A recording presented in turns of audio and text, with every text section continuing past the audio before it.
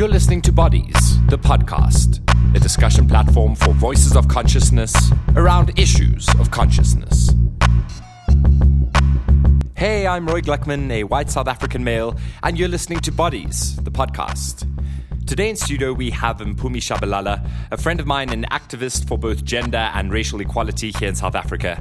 And today we're going to be discussing the nuances and sensitivities around interracial relationships and interracial engagements from the perspective of a black South African female.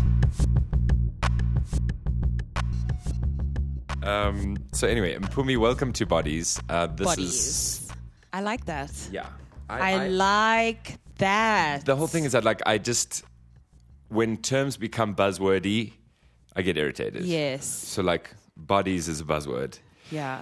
And woke is frustrating me to death. Yeah, me too. I can't deal me. I mean, and it explains so much, and I always want to use it, but every time I'm I can't bring myself to actually use this word. I find that people who use the word woke, the contrast between the woke on the Facebook page and the woke when you're out on in the club can sometimes be a bit incongruous to say the least. But babe, sometimes people got to sleep though. You can't be awake the whole time. Sometimes you just want to have a nap. That's the question. Tell me, I always want to have a nap. It's wonderful to have you as the first guest on the show. Oh, wow. Yeah. Oh, I'm honored. But it was kind of a natural choice, I think. Oh, thank you. We've known each other for ages now. Doing this type of work.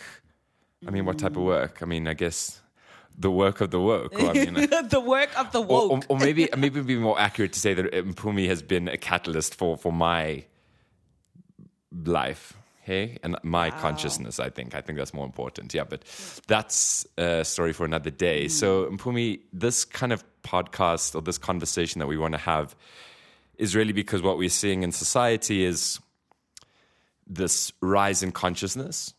Yeah. That is happening, largely to do with the internet and globalization and social media. But more, and with that rise in consciousness is, of course, like any good yin and yang story comes the rise in fear. Yeah. And that rise in fear, what we're seeing, though, the voices for fear are just loud. Big time. They're so loud, they're so publicized. Big time.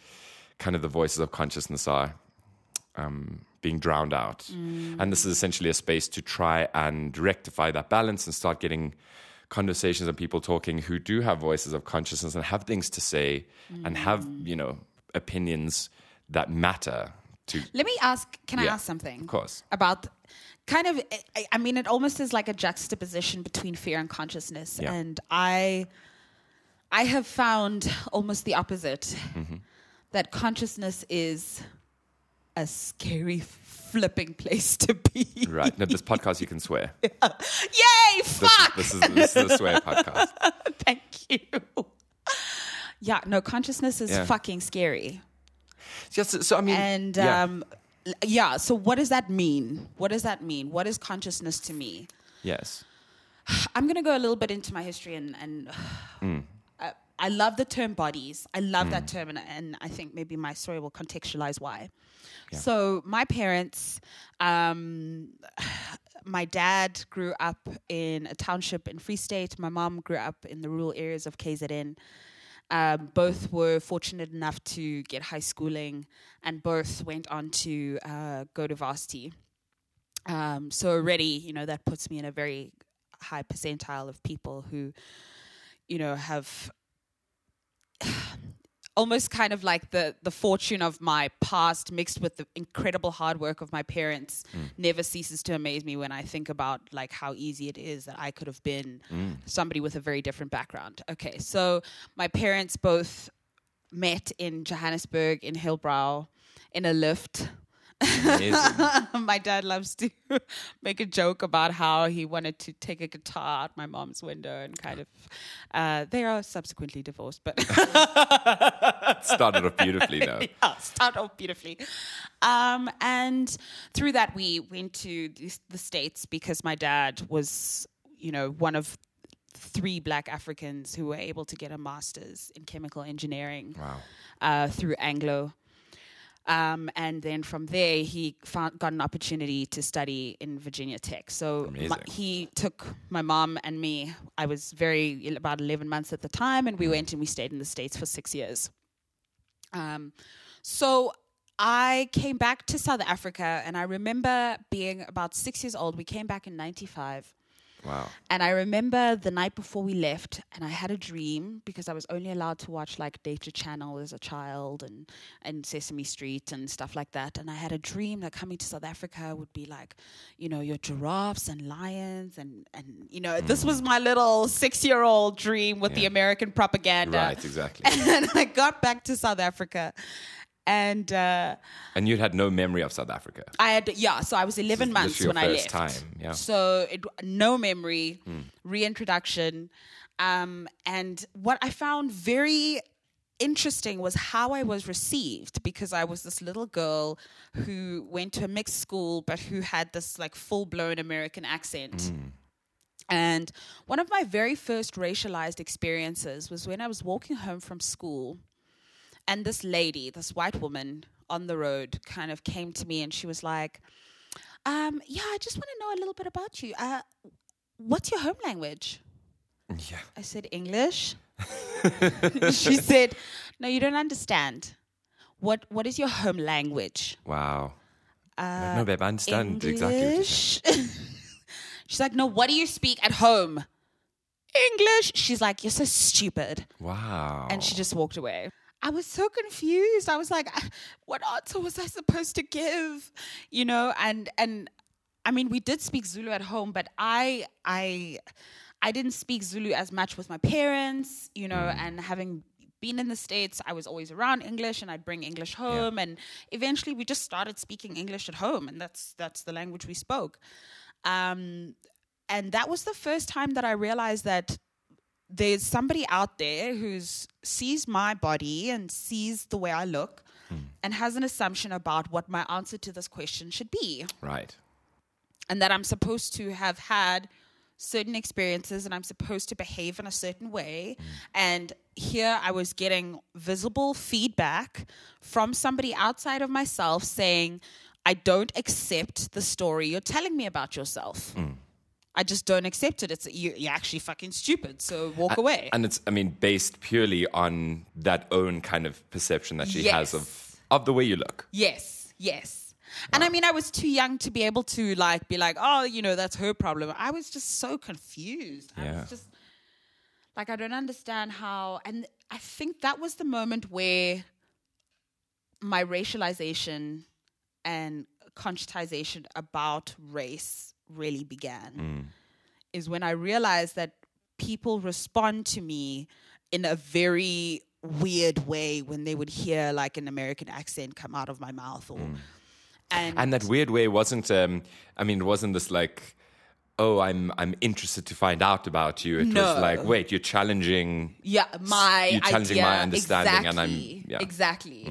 And we're talking about 1997, you know, so South Africa as a democracy was still so young, was a little toddler, you know, so I think people just didn't know how to receive that. And I think that's why I have, from a very young age, been very sensitive to the way in which I am received and how I may or may not disrupt people's preconceived notions of me. As a black female. As a black female. In South Africa. In South Africa, yes. And your mom, obviously, who I also know personally, is an amazing woman. And what type of, you know, education and chats were you having with her around race? I mean, was your mom kind of protective of you in terms of opening up these conversations in your home as a young woman, or was she like, listen, you know, this is the reality? Yeah. What was your mom like? You know, actually, this is a very interesting and tender spot in our relationship, because I think my mom's attitude to bringing me up is to try as hard as possible to give us as clean a slate as she could. And so my mother does, for the listeners out there, my mother does diversity work and has done that for like decades. And so she's in these spaces having conversations about race, and yet at home, I didn't feel like we engaged in those kinds of conversations. Right.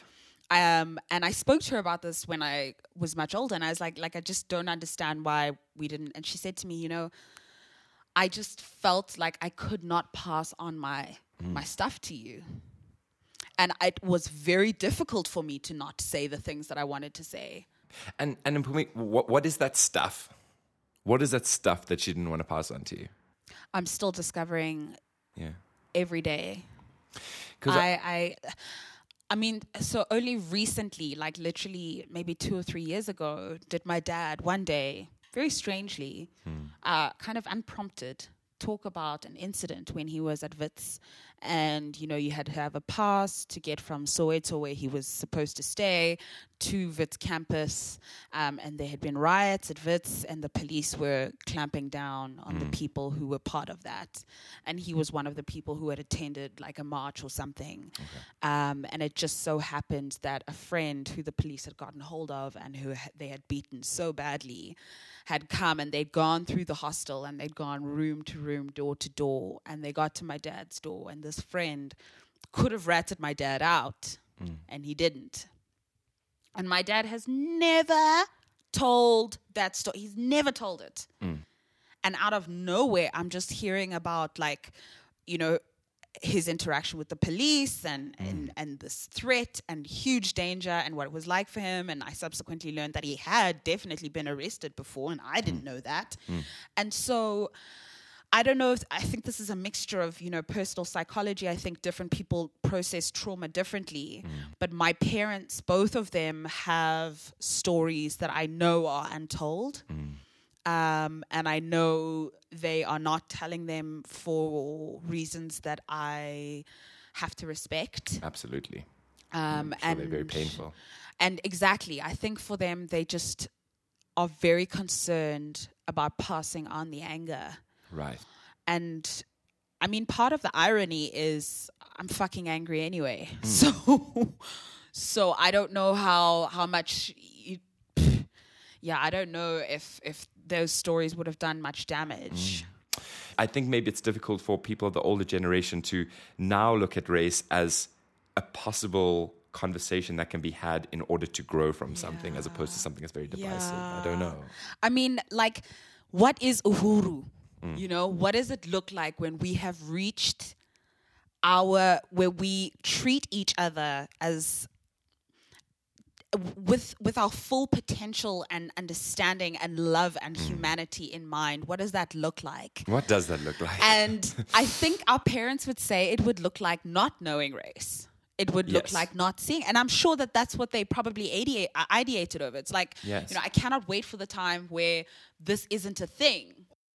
My uhuru is where we are so rooted in whatever strain of identity we choose to take on. I want to be able to be like, I'm fucking proud to be black. Yes. I am proud to be black, and there is something special about it, and there's something unique because we share a history, and that history is so long and it's so embedded. It's actually in my genes. It's actually in the way that I see things, and that's my community. And I'm so woman, and I have, you know, I have these things that are so important to me with other women that are sacred and that are for us.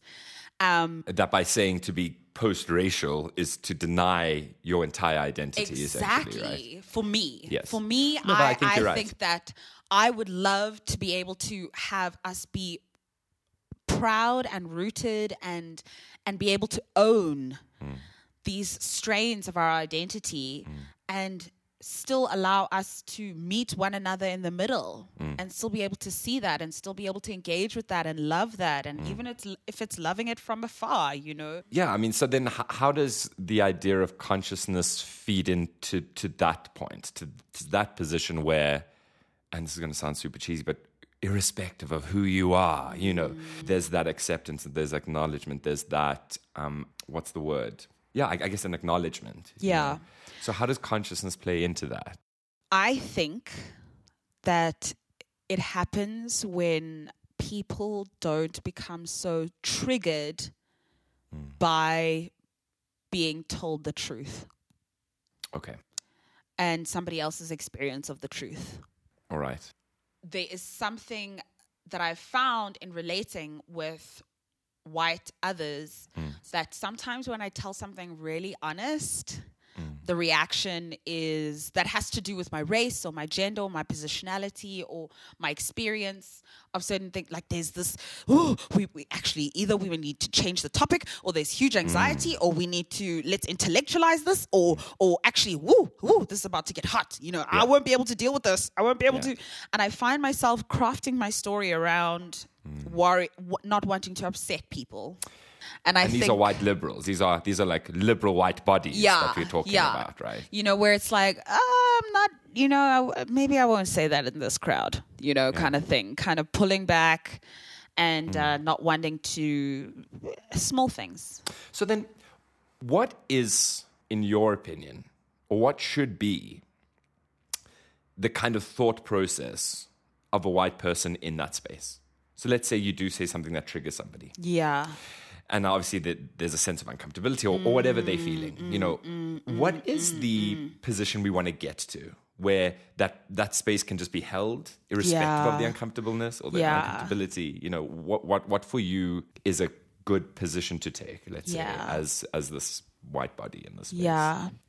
So that's hard for me to answer because I'm very often the person who in the power dynamic doesn't have the power. Yes. So I'm in these political discussions, I haven't found myself needing to do that. So I've actually not given that much thought. But I will say this, just as in any other intimate relationship, and that's what it is. When we have conversations about identity, it's intimate.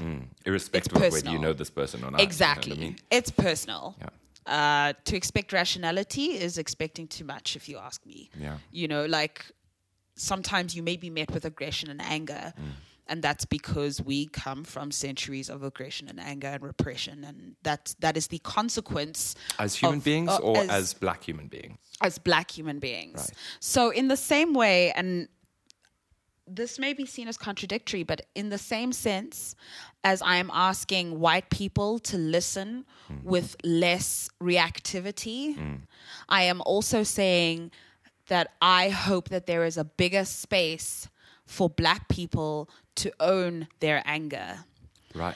Because I don't feel like I'm allowed to own any of it.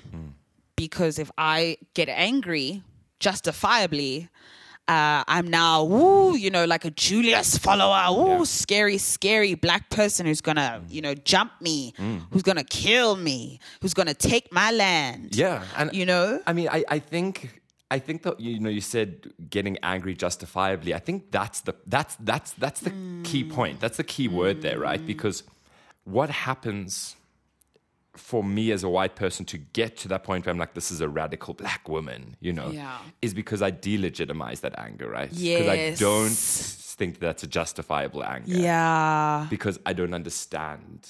I don't necessarily have the consciousness, or I have this, I don't know, pseudo-conscious. I don't know. Yeah. You know what I mean? Like, so because I don't legitimize and justify that anger, I immediately put you as a radical. Exactly. Because I'm like, oh, but why are you angry? Yeah. Yeah. Exactly.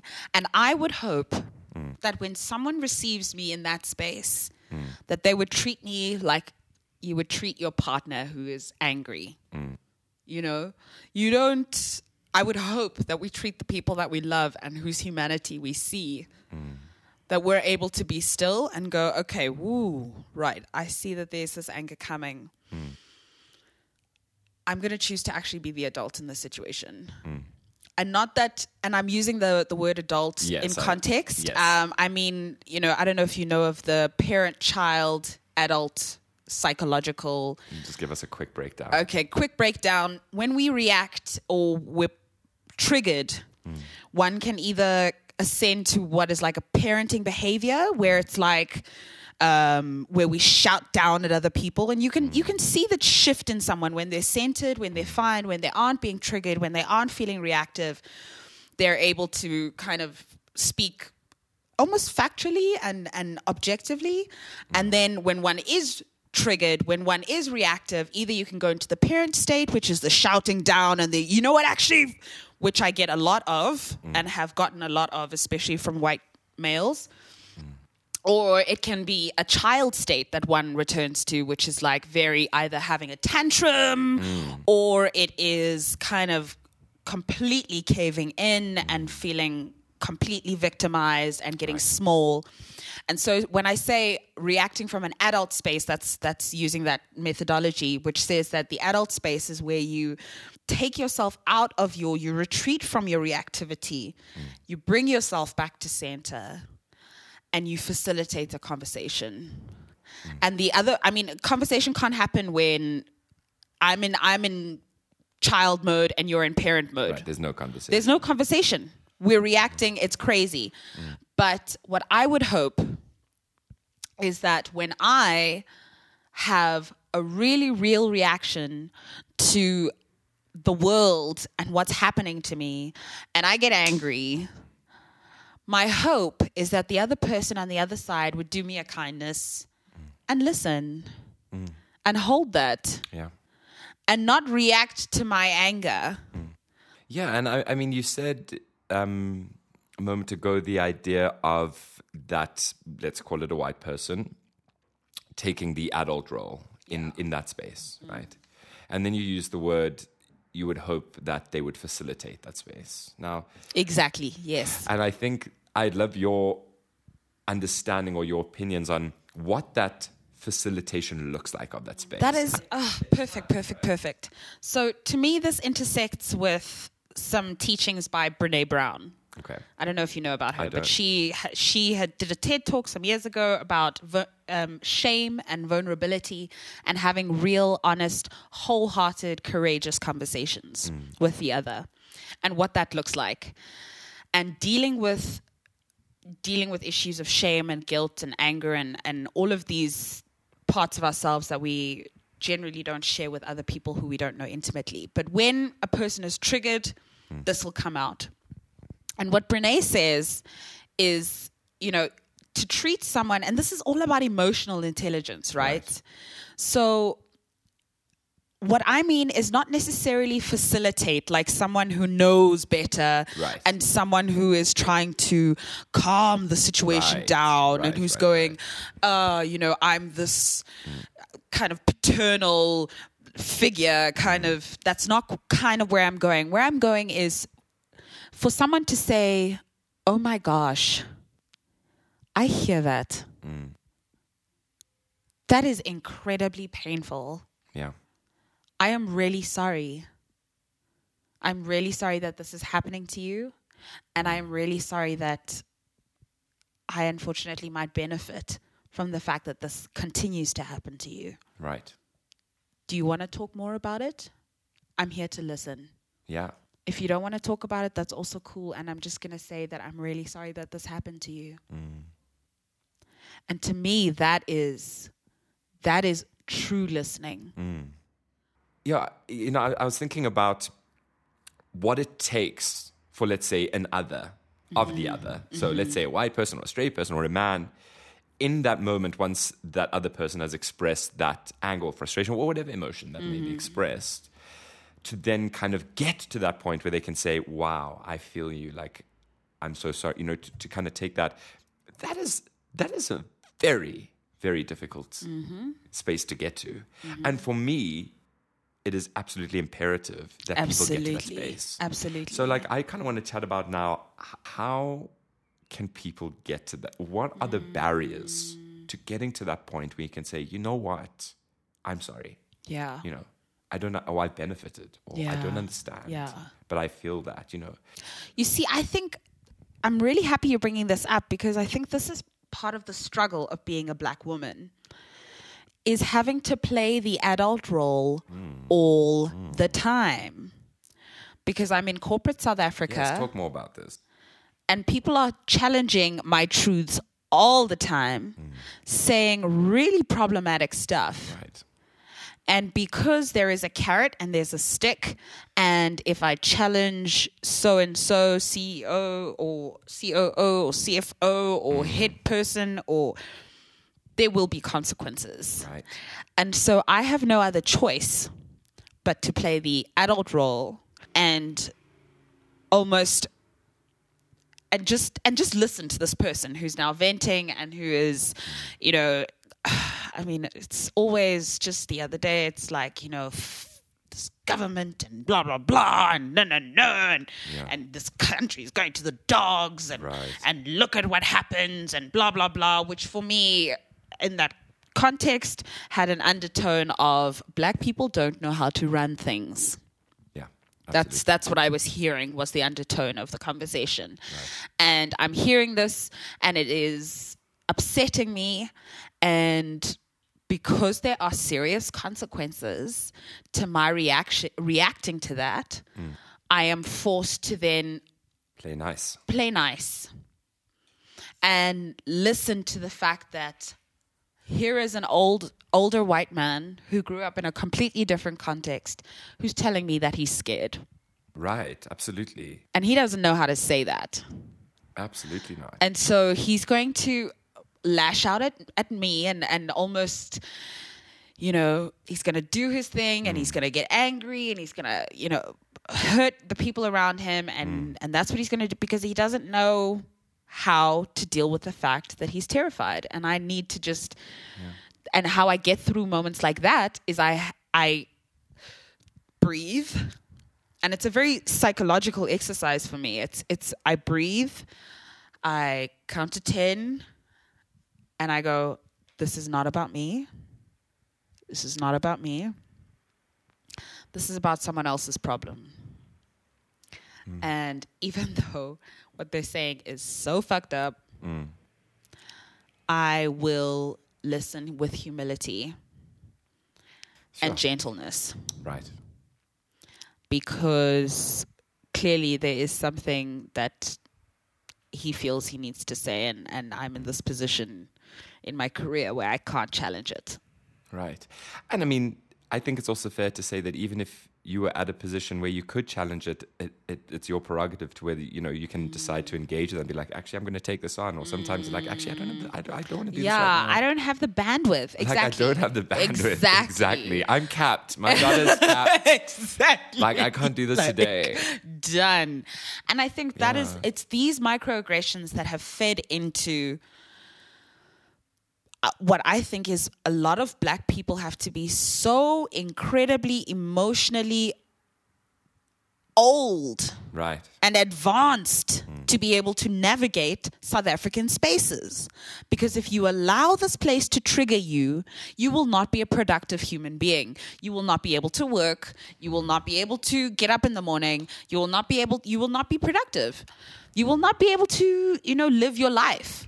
Yeah. And it's so astounding to me that constantly I feel like black people are called on to hold this emotional maturity in spaces when actually we're the injured party. We're the injured party in the story of South Africa's history and the legacy that we live with every day. We're the injured party. And yet I am still being called on to be an adult and don't flip out and don't get angry and don't, you know, but just let it go. Oh, but how do you know? And so that's why when I say I would love for black people to be able to own their anger more, that's where that's coming from. It's because on a consistent basis, I am called on to occupy the position of the person who will hold everything and be strong. And even though someone is saying something that is very hurtful, I can't react rationally to that. Emotionally. Yeah, in any way. Yeah. I mean, I think Mpumi, we could talk for fucking 4 days, you know. I mean, I think you use the term called on, and you haven't been called on to do that. You don't have a fucking choice, you know what I mean? And that's the craziest thing, is that I am pretty convinced that white people don't understand what's happening in that space, in that time. Like, I don't think white people understand that emotional responsibility, which immediately falls on your shoulders, right? Yeah. And I was just thinking about how one would deal with that, right? Because so this guy's saying, "Oh, the government, oh, da, da, da, da, da." The feeling and the tone that you're getting is that this is a bit racist. You know? Like, I'm feeling a bit uncomfortable. How do we address this individual? And I'll tell you why I ask, because this guy's not saying anything racist from a traditional understanding of racism. Yes. And if you say, "Oh, that's racist," he's gonna come for you, right? Yeah, big time. Because he doesn't, and I'll be out of a job tomorrow. And he doesn't, and that's yeah. Yeah. He doesn't understand the nuances of that. So it's almost like you're kind of handcuffed. Exactly. Right? Because are you now going to engage in a full-length debate with this person as to why that's problematic when he's going to, like you said, God forbid you call a white person racist. You know what I mean? Mm-hmm. I'm remembering an experience I had with a colleague. This is someone I respect deeply. She is an amazing lawyer and a great tactician. She is a white woman. And one day at work, she asked me, out of the blue, do black people use dishwashing liquid to wash their hair? What? Where did that even come from, though? And I was like, excuse me, what? And put me up. So I've got the biggest smile on my face because I'm just like, what? This is ridiculous, yeah. So this is a very intelligent, in her 30s. So she's not like young and like, I mean, maybe I would have a different reaction if she was like this 22-year-old who didn't know a thing about, but she's an adult. She is a working adult. She is in the legal field. She's incredibly smart. And she asked me this question and she's my senior. Okay. So, I mean, it caught me so off guard that I wasn't as quick and able to jump to adult and be like, right. Okay, let's unpack. I had to walk away. So you just turned around and walked away? I was like, where does this come from? And then she was like, no, I saw this meme that there was a meme. Yes. I saw this meme and it said replaceable goods. And then it had like a white person using like, I don't know what product, like I've blocked out half of the story because it was just so. And she was like, it'll have like a white person's use a Tupperware and then a black person will use like an old Rama jar. And it's like substitutable goods, Ooh, this is and the so thing hectic. is, and then she's like, but the thing is like, I'm wanting to actually contribute and like this Christmas and give some stuff to the needy, and I want to give things that I think people will be able to use. So I am covering my face in horror. Yes, no, please, Jesus. And then I walked away. Okay. And then I walked away.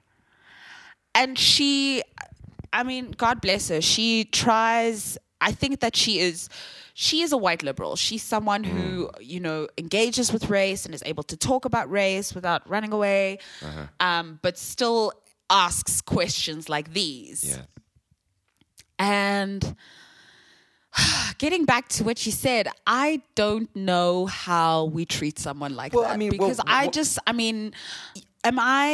You know what I wish she did? Yes. Because she saw by my face sure. that she had made an error. Yes. And then it was like awkward and we weren't really talking to each other and then we never processed it. Right. So that's kind of, I want to know what the aftermath in terms of your relationship has been. And because she's my senior, I'm not going to go and say, actually, so-and-so, can we actually go into your office and have it just unpack this? Like, I don't feel like I have the leverage or the power to be able to impose that discussion on her. Okay. And so it was just awkward, and then we moved on. And what I really wish she did, is I wish she came in and she said, Bumi, I said something wrong yesterday. I'm not entirely sure why or how, and I hope you know that my intentions were pure. But I want to say I'm sorry because I could tell that I affected you. Right. And you know what I would have said? I would have said, thanks so much. actually, let's talk about why this hurt me. It's a completely different space now. Yes. It's a completely different space. Now we can engage. So that chat never happened. She didn't come up to you. No. And you guys have moved on. That obviously adds to the general miss and distrust of white people. Yes. And I think what's interesting is that, and this conversation we can go into or we can choose not to go into, depending on how you're feeling. The idea of white people saying that black people are too sensitive. Oh. Because now, if we go back to the example of this white guy who talks about the government and if you were you to bring something up and say, that's quite racist, like, oh, why are you pulling the race card? Why are you so sensitive? Yes. Yes. That is an immensely problematic thing to do, right? Mm-hmm. But I think it's a real thing. I think that is an actual real belief in white South Africa's mind that black people are too sensitive. And obviously it comes from the fact that we don't get it. Yeah. Right? Yeah. We absolutely do not get it. And that kind of adds to the mistrust and the distrust that I guess black people may have for white people when you open up these conversations, or just in fact, maybe on a daily basis, general conversation, you know. I don't distrust or mistrust white men or women and these experiences because they happened. I distrust the fact that they won't apologize. Right. If I understand what you're saying, and that is, if you're going to say something problematic to me, I mean, it hurts, and I'm going to be upset. Mm-hmm. But coming to me afterwards and engaging and apologizing, that is the healing. That's the healing. Because you see, this is the thing. Because I've accepted I'm racist, I ain't gonna flip out when somebody calls me on it. Because it's possible. It's almost like there is such shame around it. Yeah. That it's like, if you dare to touch that area, that exposed fucking nerve. Yes. Then it's like breakdown, finish. But if white people could acknowledge that there's no way you can grow up in South Africa and not be racialized. Right. There is no way you can interact with our media, with our music, with the projections, with television and not be racialized. So therefore, when you get called on it, it won't set you into orbit to the point where you can't now afterwards go, hey, I slipped up. I am a product of my socialization, as we all are, and I slipped up, and I missed this, and I dropped the ball, and I'm sorry. Finished. Yeah. I mean, that's powerful for me. The point is we're already in the conversation. Yeah. We're already in the conversation about race. We're just in denial about it. Right. And I think I love that. I love that. We're in it. We are the way we treat each other, the little slights, we're in it. We're having the conversation already. Absolutely. And people are like, we shouldn't be talking about this. Like, no, guys, we talk about this on a daily basis. Just no one's really vocalizing or actually engaging. And unpacking. Right. You know, you spoke about microaggressions, and microaggressions is also, I think, becoming fast a buzzword, but in that, I don't think people actually understand what microaggressions are. Yeah. They really don't understand it. So let's use this example of this bus that you had. Oh, no, let's talk about Sunlight Liquid. Yeah. Which, do you feel like that was a microaggression? That was a microaggression, yes.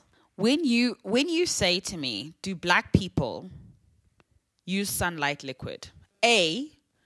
You sound shampoo. As shampoo. Yeah. You sound like a voyeur who is about to go on some mission into the Amazon jungle. Yeah. And what do the blacks do? Observe them in their natural habitat. First of all, you have othered me so much. You see me as this foreign species, something unrelatable. Right. That's the first thing. The second thing is... For me, I'm sorry to interrupt, but that's huge what you just said. Because that's fucking true, man. Yeah. Is that I honestly do think that a lot of white people look at black people as completely unrelatable. Yeah. And I think, I mean, that is the product of our society has told us this, that we are not the same. Yes. That we are not the same. Sure, that's devastating for me. And that was really painful. It was painful to have me now become a spokesperson for blackness. Because I think white people, and what privilege is being able to be seen as an individual. And what it is to be on the other side of that is to have your individuality clouded by your group belonging. So in that moment, she wasn't speaking to Mpumi. She was speaking to a black person. Right, exactly. It was hurtful that she didn't go and fucking educate herself. And she must now take this racist bullshit that's out in the media and project it as her own view without interrogating it. She had abdicated her responsibility in that regard. Because clearly, I mean, she just thought that I could be this encyclopedia of black knowledge and I would give her the answer to how blacks behave and how, you know, when dealing with the lion species, one needs to, I mean, what the fuck? So that comment, that engagement, that microaggression, which maybe is a little bit more than micro in this example, this aggression, this violence is what causes the pain, right? And the apology, the honest apology, I thought about this, I come to you the next day, I humble myself and I say, I've hurt you. Yeah. I don't necessarily know why, but I have seen that I've hurt you. What does that do to the equation of violence, microaggression, hurt? Does it balance the equation? Does it solve the equation? Or does it just kind of mitigate that hurt and that pain a little bit? So this now is where every person is different. Right. I mean, asking you now to speak on behalf of Black Lives So let's say just for you. Then. I think that I have heard many different black views on this. Some of my friends are like, fuck your apology. I don't want your apology. Get out of my face. As long as I just don't have to deal with you, that's fine. I've written you off. That's what I need. Yeah. I am of the predisposition where I want to be able to have intimate, connected conversations with people of another race to me. Yeah. And I realize that in intimate relationships of all kinds, I also fight with my friends who are black women. We all fight. It's, for me, an apology, I can forgive you for that. I can forgive you for that because I see your humanity. I know that you're not perfect. I know that we're all a product of our socialization. And, you know, I know that the reason why this is hurtful for both of us is because there's this underlying narrative about the worth and value of black people and what they do and how they smell and what they eat and what products they use. And, you know, that when you touch on that, you have hurt me. So I think I can forgive that. I think I can forgive the fact that you may not have been aware of the fact that that narrative is so loud and that you have tapped into it and that you have othered me and that you have said what you've said. I think I can forgive that because I do want to. I don't sound like I'm very forgiving right now. I think I'm still in the angry phase. I'm now like back up to be. I'm like, I can't forgive her. I can't forgive her. I'm going to mention her name on this podcast. We're going to broadcast it, and they're going to find her. Yeah, I think I've gotten all angry again. But like, who I want to be is someone who can forgive that. Right. Is someone who can, and it's contextual. You know, different scenarios call for different things. Of course. You know? And I mean, I think like at this point, I want to say, and maybe you can confirm this, is that the choice of a black person to say, I'm not going to forgive, is also okay. Exactly. And I think every day I come to a different place on my level of tolerance to go the extra mile to, quote unquote, educate a like white person about my pain and my difficulty and why I am hurt by them. And I think for me, it's all about this. It's about how. I'm very willing to tell you about my experience if I know you're willing to really listen. You know, I had a colleague who... Oof, all these colleague stories. I know, eh? Hey, corporate South Africa. Yes, let's go. I had a colleague who, you know, some big racial incident happened in a very public way. Okay. So she, I think, did the best version of a white apology I have ever seen in real life. Okay. She went to everyone's offices. Every single person in the business? Yeah. So it was a couple of us. It was quite a small group who were on this recruitment. Okay. Went to everyone who would have been seen this thing and had been hurt by this. Personally knocked on doors. Asked to speak to every single person. And apologized. And respected those who said, I actually don't want to talk to you. And she didn't... And so doesn't want to talk to me, and I'm trying to apologize. And no, it wasn't about her. She was like, okay, I realize and I respect your position, and I just want to apologize. Left the space, left the person. Sure. And when she came to me, we had a very deep talk. And she was in tears, and it was like really emotional.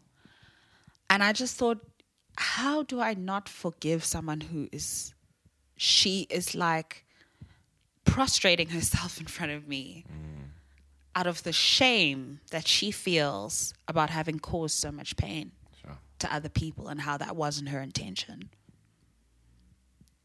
That is someone I am very happy to educate. My last question to you. How safe did you feel coming into this space to talk about this? That's a very good question. Well, I think what's hard about this medium is not knowing who I'm talking to, because it's you and I here, but I don't know how many people are listening right now. Yeah. That's the first thing. And being taken out of context. And the difficulty about any kind of conversation like this for me, whether it's with you or with anyone else, is knowing that my views are not mainstream.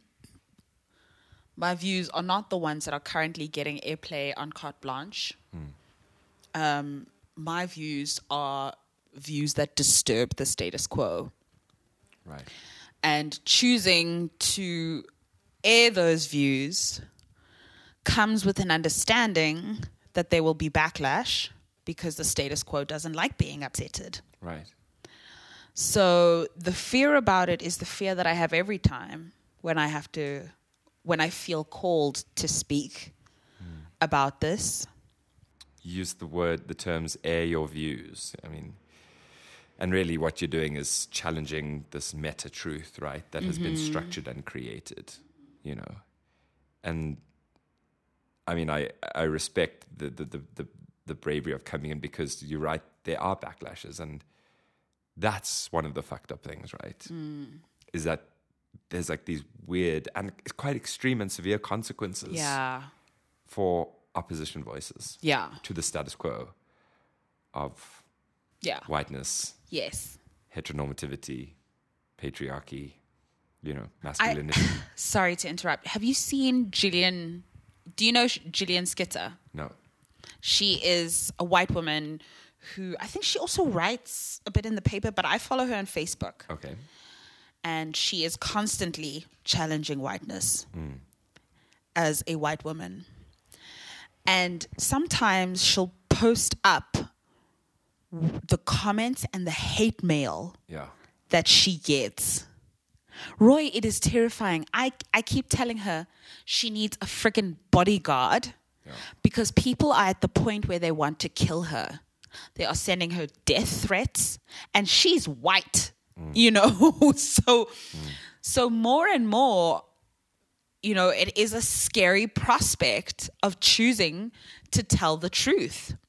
It is a necessary it's a necessary, for me, it is a necessary burden of the fact that I am born in this country and in this time. And I realize that this is the mantle, this is the cross that I have to bear because I take huge responsibility for how this country ends up. And God be damned, I'm not going to have my children grow up in a South Africa that, you know, just allows these systems to perpetuate themselves. I will not allow that to happen in my country. I'm so sorry. So for me, there is a huge sense of obligation that I have to do this work. So even though it's scary, and even though it doesn't feel safe, and even though it'll come with violence and backlash and threats and surveillance and policing, and the point is the war is clearly not over. I mean, this kind of takes us full circle to the original construct of consciousness and fear, right? Exactly. Because for me, this woman of speaking out against white or speaking to whiteness or against whiteness is a voice of consciousness, in my opinion. And it's always amazing that when when those voices of consciousness rise, so too do those voices of fear. And the whole thing is that fear is those voices are so frightening for the listener that sometimes you do recluse. You're like, actually, I can't do this anymore. You know? Yeah. This is too frightening. And that's why, again, I must extend the respect to you who continues to do this work and continues to have this conversation, because this idea of creating voices of consciousness for change that is greater than themselves, and at times, and as we've experienced, at the expense of themselves, you know, is kind of what I think as a society, not only as South Africa, I'm talking about as human beings generally on this fucking planet, needs to start fostering and really growing and harboring and you know, developing. That irrespective of, this is the fight for something greater than ourselves. Yep. You know. Yeah. It's amazing. So here's the quote. Yes. If we wanted to, people of color could burn the world down for what we have are experiencing, but we don't. How stunningly beautiful that our sacred respect for the earth, for life, is deeper than our rage. Wow. Yeah. That's amazing. I want to be that person. And, you know, I'm still in my 20s. I think I'm still entitled to be pretty angry for a little while longer. And to oscillate into child mode as well. Yeah. Once in a while. Yeah. Hopefully a bit more. Yeah. So I can actually just be allowed to be human and have my anger, which is justified. Yeah. But I do want to get to a place where I am able to rise above because I see the greater goal. And to have tolerance and love for people who I believe don't deserve it. Sure. Mpumi, thank you. Thank you. This was great. Thank you. I'm feeling, it's not a heaviness. It feels like swollen a little bit, you know, and not in a bad way. Like, I think I'm really glad that we got to have this yeah, chat. Me too.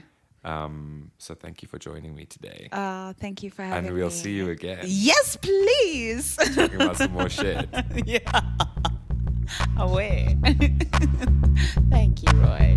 Love you.